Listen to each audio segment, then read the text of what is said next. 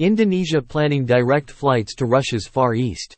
Vladivostok, along with Khabarovsk, is one of two largest cities in Russia's Far East, and a major maritime port on the Sea of Japan.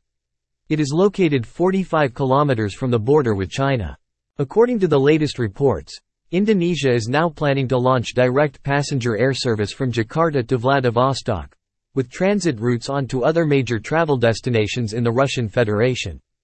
"We will open direct air traffic to Russia's Far East, with Jakarta," Berlian Helmi, deputy mission chief at Indonesia's embassy in Russia, said in yesterday's interview to Russian media.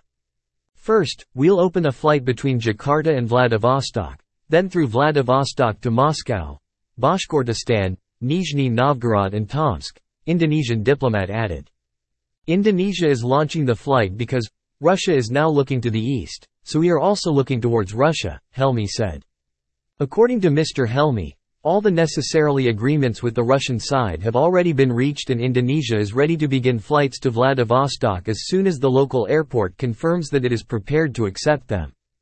Jakarta and Vladivostok are separated by some 3,700 miles, 6,000 kilometers, whereas the distance between the Indonesian capital and Moscow is more than 5,600 miles, 9,000 kilometers. Russia also restored its air links with Georgia, that it suspended in the summer of 2019, as a retaliation for anti-Russian protests in Georgia's capital city of Tbilisi.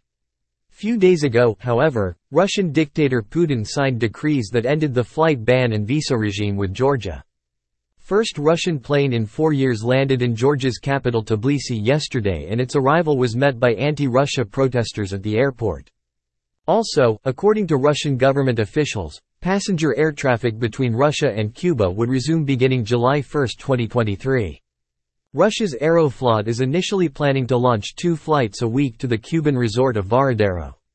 Flights between Russia and Cuba were halted after the launch of Russia's unprovoked brutal full-scale invasion of Ukraine in February 2022.